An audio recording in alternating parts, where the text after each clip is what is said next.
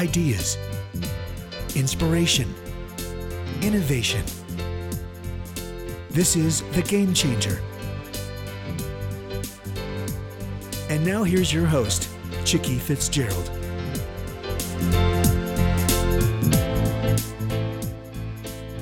Good afternoon. This is Chicky Fitzgerald, and we are going to be talking today about a topic that, amazingly, we have never hit on in the almost 9 years that we've been doing this show. We are going to be talking about doing business in a family-owned company. And our guest today is Kathy Kolbe. She is one of the co-authors of a book called Business is Business, Reality Checks for Family-Owned Companies. Kathy, welcome. Thank you. Glad to be with you. Well, as you know, this show is called The Game Changer. And I think one of the interesting things about this whole topic of family-owned businesses is families tend to get in business and stay in business, sometimes for decades and generations. And so game changing isn't normally something that you would be talking about in the context of family business because it's more about carrying on traditions. So this is a little bit of a break from what we normally talk about, but you are definitely known as a thought leader, and that is what we like to have on The Game Changer. So Kathy, why don't you give our listeners a thumbnail into who you are before we dig into talking about the book. Let's talk about you, what you've done in your career and in your life, and how you came to write this book. Well, some people would say I'm eccentric. I always thought when I was younger that would be a great thing to be called when I was older, and I'm not so sure now that I'm called that.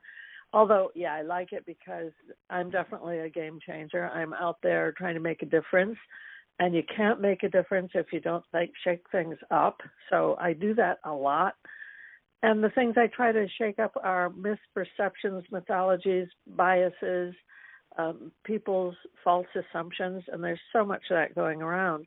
What I've found over the years, and I'm 77 and proud of it, I have found that the business I started 40 years ago doesn't run much differently today than it did when it began because people are people. And my whole emphasis is on understanding what makes people tick. I'm known as the thought leader in the field of human instincts. That's my specialty. I know how to measure human instincts. I've developed assessment tools that are used around the globe to do that. In fact, there are 180-some countries in which my work is being used. So I'm out there trying to help people do what they're meant to do with their lives and to do it in a productive and fun way. Sounds terrific. So tell me a little bit about your co-author, Amy, because I know she's not 70.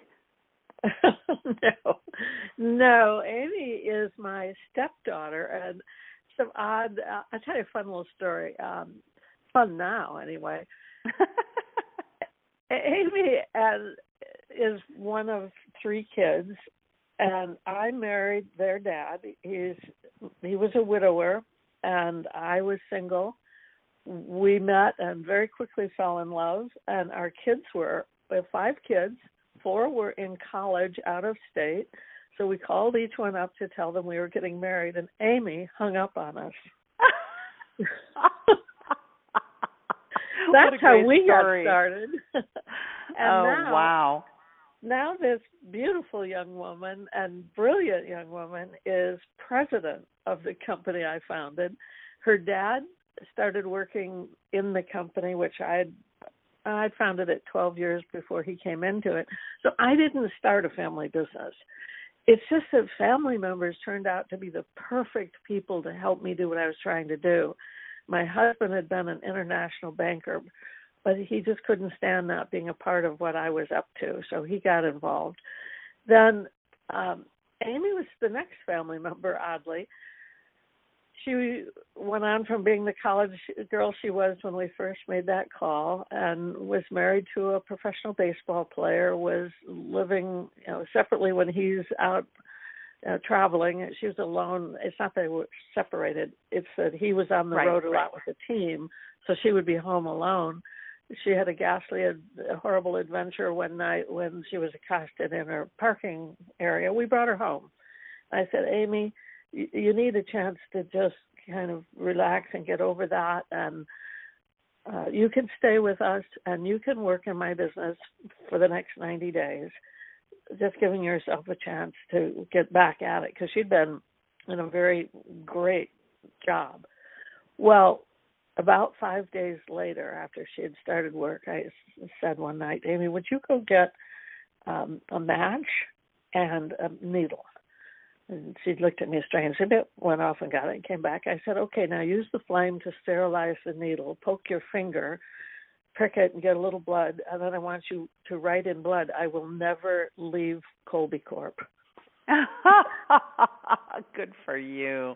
And she is the president, and she is incredibly wonderful. So we wrote the book together, laughing through our stories, and everything in that book is the reality. And so many of our clients are family businesses.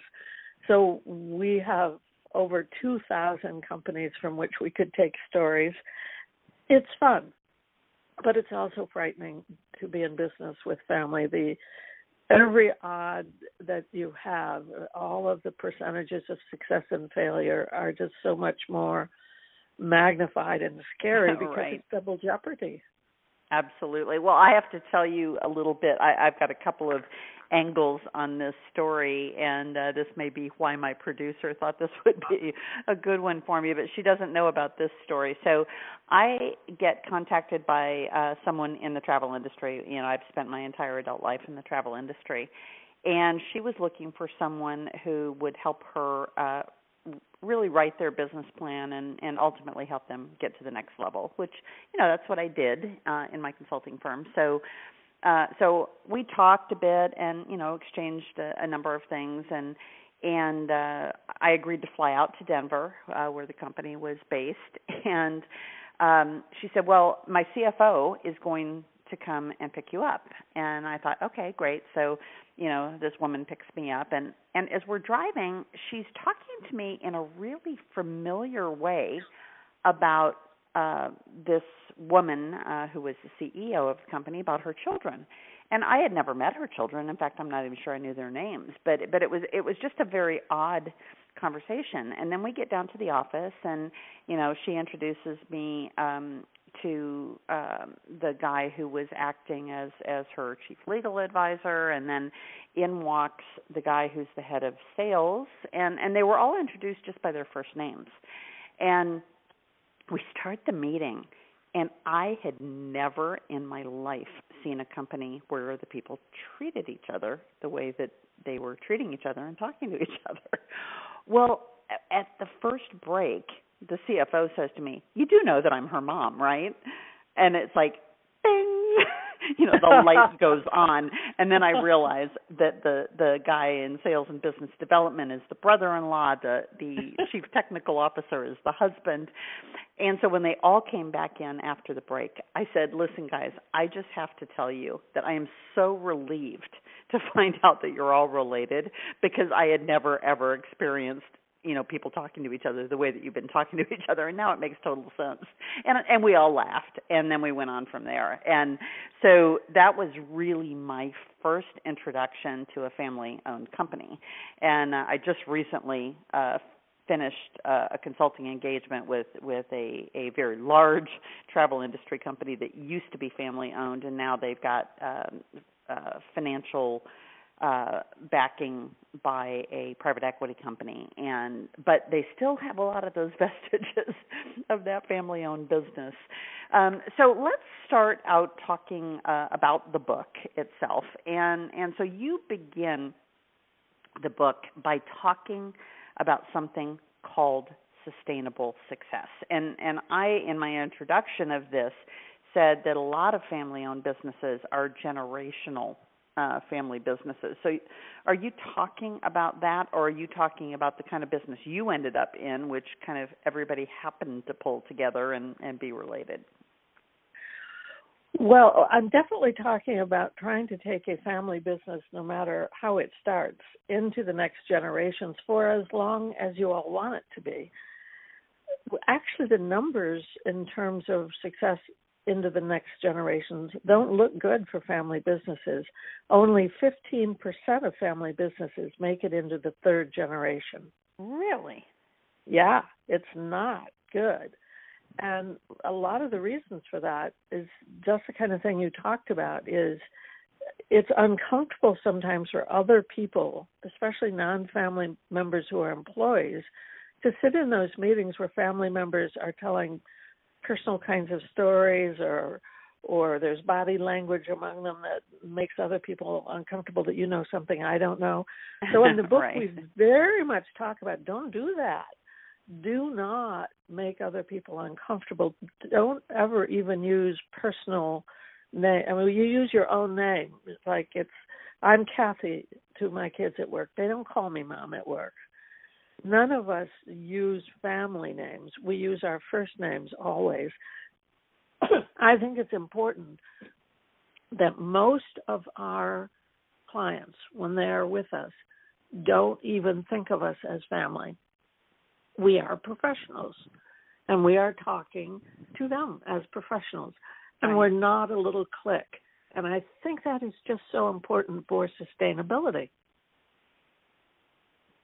Right, and I'm actually a little bit stunned by the statistics you share, although, knowing, the kind of the current generation, I think those statistics will even go down further because of perhaps not valuing what a family tradition within a business or the success that they have attained and wanting, to carry that on.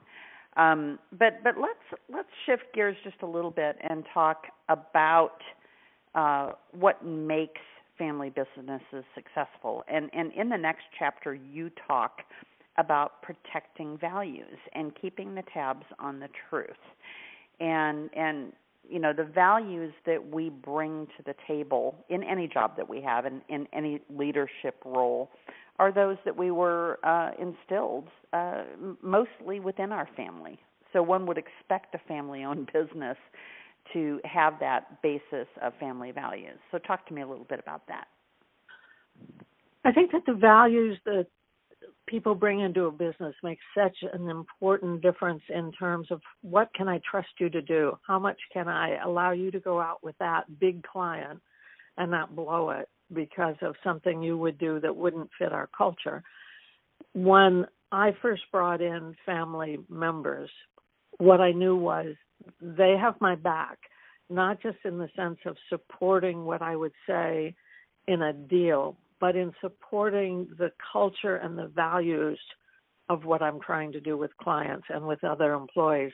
When you have family members who share values, you don't have to worry about some of the niceties of being in a situation where you have to ask for it. They just give you that support. It's an amazingly wonderful way of working. There's a certain joy in that, knowing that you're out there for the same reason, for the same purpose. You get that with non-family members over time. And we have a lot of employees who've been with us over 20 years. But it took a lot of years before I had the absolute same confidence in their values as I did when I brought family members in. I think it's vitally important that we be who we are and say who we are to everybody and have them join us with those values. But you don't have to wait to be sure it happens when you bring in the right family member, and not every family member is the right one. Amen to that one. One of the other things that we had talked about before we got on the air is that for the first 10 years of my company, and I've had my company for 20 years now, the first 10, my husband really was all things administration. So bookkeeping, banking, legal, managing our subcontractors, because I had a consulting firm, and so we had a lot of subs. And he did all of those things not because he was particularly good at them. He did them because he didn't really want to pay somebody else to do them, which is, I think, how a lot of family businesses evolve. And so once he ended up leaving the business, and he's actually been, in a sales role as an employee of someone for the last 5 years, and that has been, just the best time because he's got his own world, first of all, right? It used to be that we got up, got the kids off to school, went to the office, we're together all day, came home at the end of the day, we're together all the time, and that's just, at least for us, it wasn't healthy. So, I'm now on the other side of that, of actually taking him off of the ownership of everything because there were some issues that arose from having us both as members of the LLC, and I won't go into all of that. But I actually had to make him stop looking at the bank accounts because I couldn't run the business the way I needed to grow the company. So, let's get back a little bit to, we had the same family values, but there were difficulties in never being able to leave work. And the next chapter you talked about how hard should you work? And when you're together 24 hours a day, 7 days a week, and, work never seems to go away. Well, I believe very strongly that business is business. That's why we gave it the title, and family is family. For us, family always comes first. But when we're at work in the business situation, we don't bring up family issues. If there's a family issue that is important, go outside, talk about it off-site. Don't bring it to the office if you can possibly avoid it. By the same token, just to the point you were making, do not talk business at home at night. Our rule of thumb with the family has been we will not try to solve business problems at home. When we leave the office, we go home, we'll talk about anything else but business. Now, we might talk about some fun things that happen, some fun stories. We might talk, in our case, about our mission, our philosophy, but we don't try to solve a problem. And that has served us very, very well. There have been times when we've been almost screaming mad at each other at the office over some big decision where we had different opinions. And so we're arguing back and forth, and then we walk out the door and go to a family birthday party and hug each other, and you would never know that we'd had that kind of day at the office. Well, you talk a little bit later in the book about boundaries and that you will have a better family-owned business if you actually have those boundaries clearly defined and in place. And, I think it really has to do with what you just described in that story. And, I think my story with my husband wasn't so much about the boundaries of the 24-hour-a-day thing. It was that we had different philosophies about how to run the business. And even though I did trust him, which is another one of the topics that you interject here, and banking on that trust that you have, but really, really setting those boundaries of that you need to behave like a business. And I love the title of the book because I think that's where we fell down the most, is that I didn't demand of him the same level of professionalism that I would have in a CFO or a VP of administration. Yeah. He was still my husband, and I didn't say the hard things that I needed to say. Sometimes one of the hardest things to say is get out of my way. I'm the CEO, or I'm the decision maker on this. And so we try to carve out areas of responsibility. And that made it so much easier when it came time for me to step down and turn the business over to my son and daughter. My son is now the CEO, and he's a lawyer, and he went to Wharton, and he has all this great background. But I came up entrepreneurially. I see things differently. And the two of us often will disagree. He'll say, well, the legal issues here are, and I'll say, I don't care. We got to help those people. And he wouldn't say, Mom, Kathy, we can't do that. And I'll say, don't tell me can't. So right. we play our roles, we say it back and forth, and then I know if it is a legal decision, he does have the final say. And no matter how that might bother me, I would say, okay, you make the call. I'll make the point that I need to make, but it's his call. And we do that in every area of the business. Who has the final say? It's my intellectual property. I have the say when it comes to if we're going to change a part of one of our programs. But I am not in charge of marketing or sales. Amy makes those final decisions. That's helped us a lot. Yeah, that's really, really important. But, you know, at the same time, our challenges were that we had clearly defined roles. that was not a problem. The problem was he didn't have the background and the skill set to fill that role.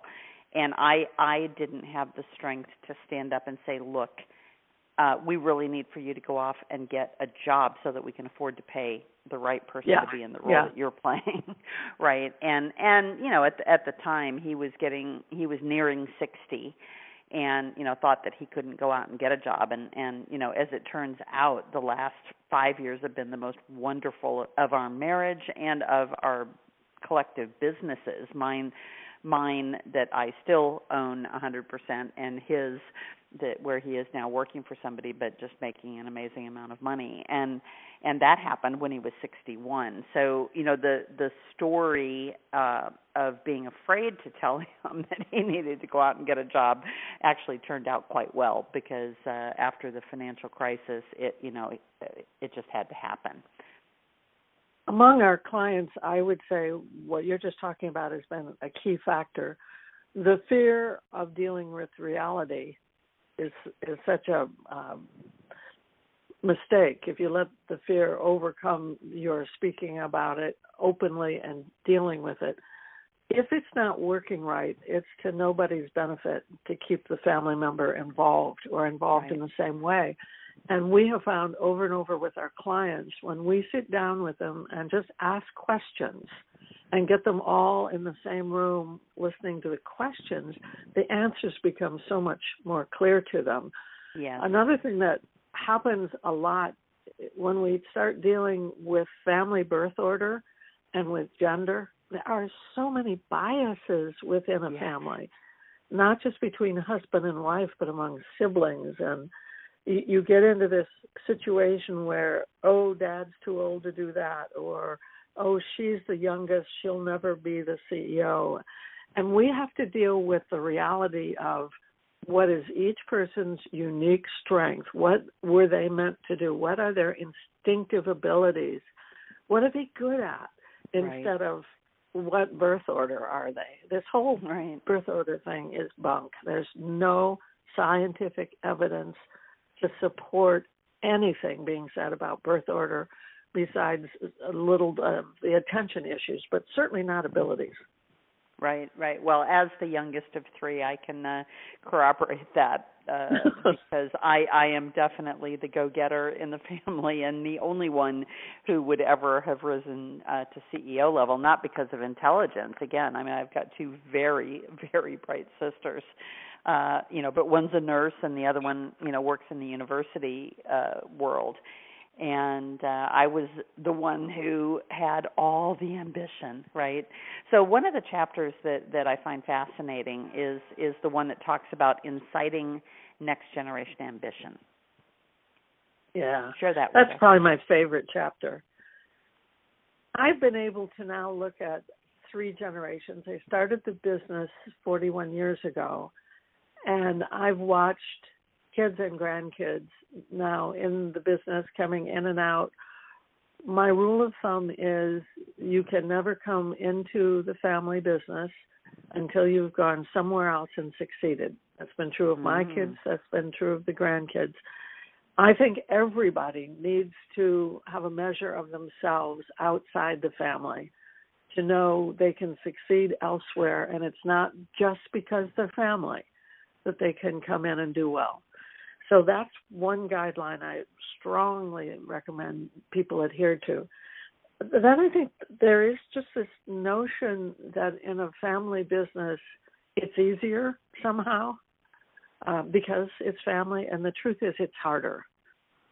There are more levels that you have to be aware of. There's more thinking that goes into the what-if scenarios.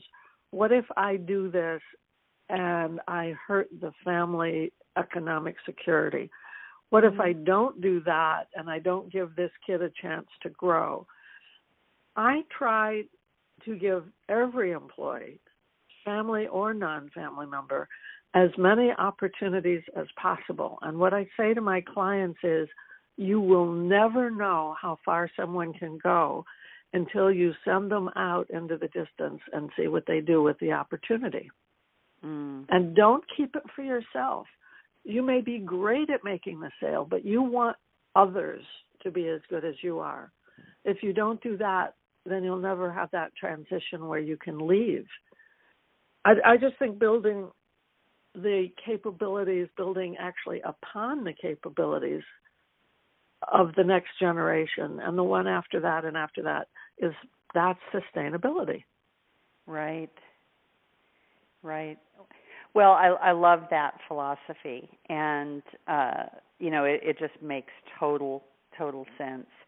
So we talked a little bit about knowing when teams won't work, right? When you've got the wrong person, even though they might be right for some other slot. And I, in my consulting, have an exercise that I take people through called Love, Hate, Do Well, Do Badly. And it's a great team exercise because when you self-assess what you love and do well or what you hate and do well, which is probably the most common thing in business, or something that you love and you actually do it badly, which, is where people don't want to tell it like it is, right? But going through that exercise and self-assessing, when you've got family members in the room, they can say, you know what, you actually really are good at this. You think that you're not, but this is a strength of yours. And so it's a really great way to ferret that out. So tell me some of the things that you do when you come in and you observe a team that isn't working well together. How do you work through all of that? And then how do you orchestrate the transition that has to happen when you're moving people or when somebody really needs to leave the business? For me, it's two-pronged. I started seeing all these issues of teams 30, 40 years ago and started working on an assessment that now has been scientifically validated. We can see that it takes different instinctive strengths to build a team that has a diverse approach and has different ways of solving problems. So what we need is that conative. Conative is the word for acting on instincts. It's a third part of the brain. So in my brain research around this whole issue of instincts, I've seen there's a formula for synergy. And that formula is that you must have people who have differences and who can present and argue for their point of view with people who differ with them and do it in a constructive, respectful way, bring synergy. Too many companies try to fit together people who are alike in their point of views, alike in their instinctive approaches, because it's comfortable at first, but it gets so comfortable that you've got inertia, that everybody's sitting around saying, yeah, that feels good. Yeah, that's right. Well, sure, let's do that again. We can tell with the data we collect with our assessments when it's not going to work. So I've got the data.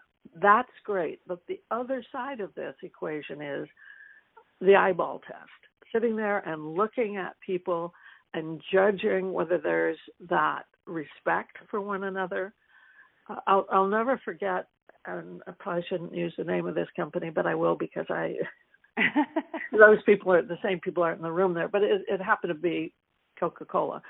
I'm sitting with a room full of very senior level people at Coca-Cola, and I have never seen greater disrespect than among this group of people. And I said to them, I don't care what my other data says. I don't care what you tell me. You don't like each other. You don't respect each other. Right. What are we doing having a conversation about business analytics when the basic issue is, I don't see any trust here? And then I stopped the seminar and I said, I'm going to walk out of the room. I'm going to give you a half an hour.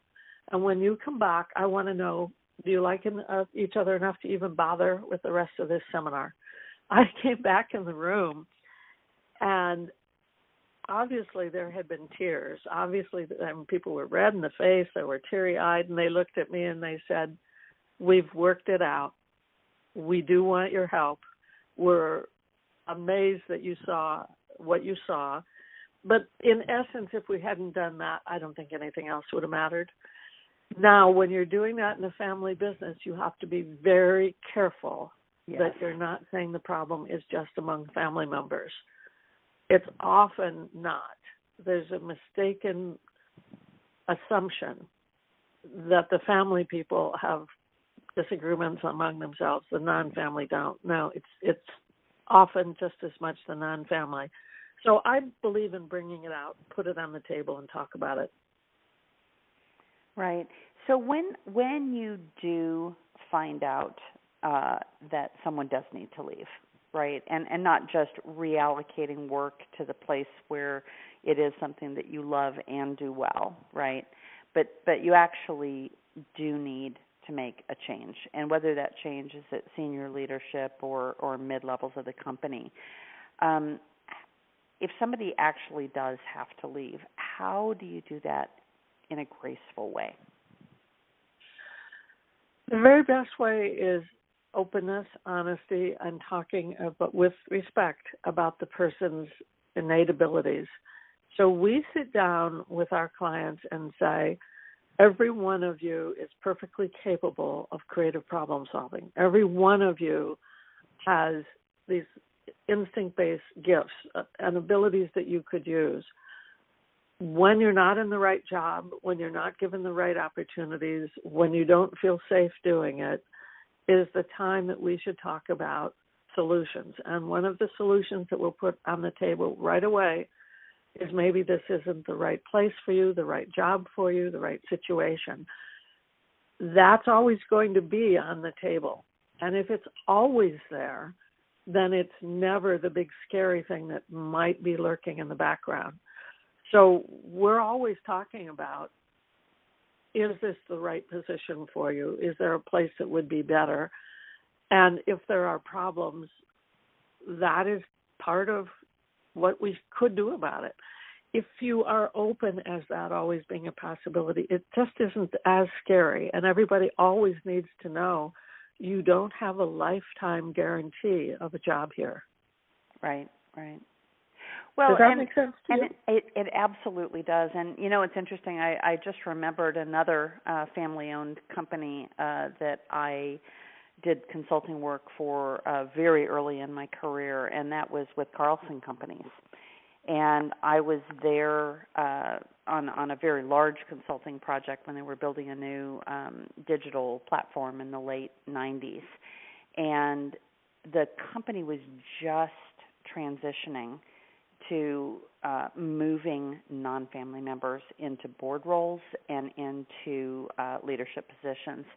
And, you know, I think the thing I'd like for you to leave us with, because we are getting near the end of our time here, is if you are a talented executive inside a family-owned and run company, and you really want an opportunity and a shot at running things, is there hope for working through the family dynamics and really being seen as the best one for the job? Because I know a number of people who are in family-owned businesses now, and I want to leave them with some hope that if there is dysfunction in the family, that there are companies like your company who can come in and work through that dysfunction, and that they don't have to necessarily leave to get that leadership role that they've always wanted. Well, first of all, whether you know it or not consciously, 70% of the people you know work in family-owned businesses. Many of the major networks are family-owned. Many of the major hotels, retail chains, it's just amazing how many companies are family owned, and you don't think of it that way, right? Because they don't wear it on their sleeve, and particularly when they get very large, you tend to forget it. What I've found is there's always a certain level of fear with a family business about, should I be here or should I get out? I would say to most people who are working inside a family business, you have a greater opportunity to make a difference, a big difference for not only the business, but the family people who will benefit from your efforts. So just as there's a double jeopardy with problems, there's a double sense of joy and thrill when you make those differences. I would say whether you're a family member or not in a family-owned company, my experience is most family-owned businesses have the same leadership needs as any other business. And because it's such a competitive world, yes, you have an opportunity. You prove your strengths. And leaders in these businesses are looking for people they can count on. So you ought not to think you can't do it. The only time you should be worried, and we talk about this in the book, is when you see that the family-owned business is being run somewhat like a circus and nobody's really watching the timing. And, you know, one of the family-owned businesses that just went out of business was Ringling Brothers. Right. You can't count on anything lasting forever. You've got to look around you and say, are the people who are running this serious-minded, want to succeed in the business, or are they doing it just to make money? That's the biggest danger, is if they're just running the business so they can sell it and go off and have lovely vacations. That's not a real business. That's just an economic play. So separate those in your mind and you'll be okay. Right. Well, Kathy, it has just been delightful to talk to you about this topic that can be actually a fairly challenging topic, both for family members and those who are outside. And so what we've been talking about is balancing the benefits and burdens of a family-owned business. The book is called Business is Business, Reality Checks for Family-Owned Companies, and we've been talking with author Kathy Kolbe. Kathy, can you just let folks know how to find you, how to follow you, how to connect with Kolbe if they need some help on this particular topic? Certainly, we'd love to help. First of all, Kolbe is Kolbe, and I'm Kathy with a K. I'm very visible on Twitter as Kathy Kolbe. I'm certain that you can find us by going to Kolbe.com, where you'll see all kinds of things that we're doing. And then there's also Business is Business has a website. So all those places. The book is The book is available on Amazon and in other bookstores. So if you have any problem whatsoever, just email me at kkolbe@kolbe.com. Fabulous. Kathy, thank you so much, and I hope you have a wonderful day. And again, for those who are in family-owned businesses or are thinking about getting into business with a family member, you need to read this book. It will be game-changing for you. It's called Business is Business. Thanks so much, and have a great weekend.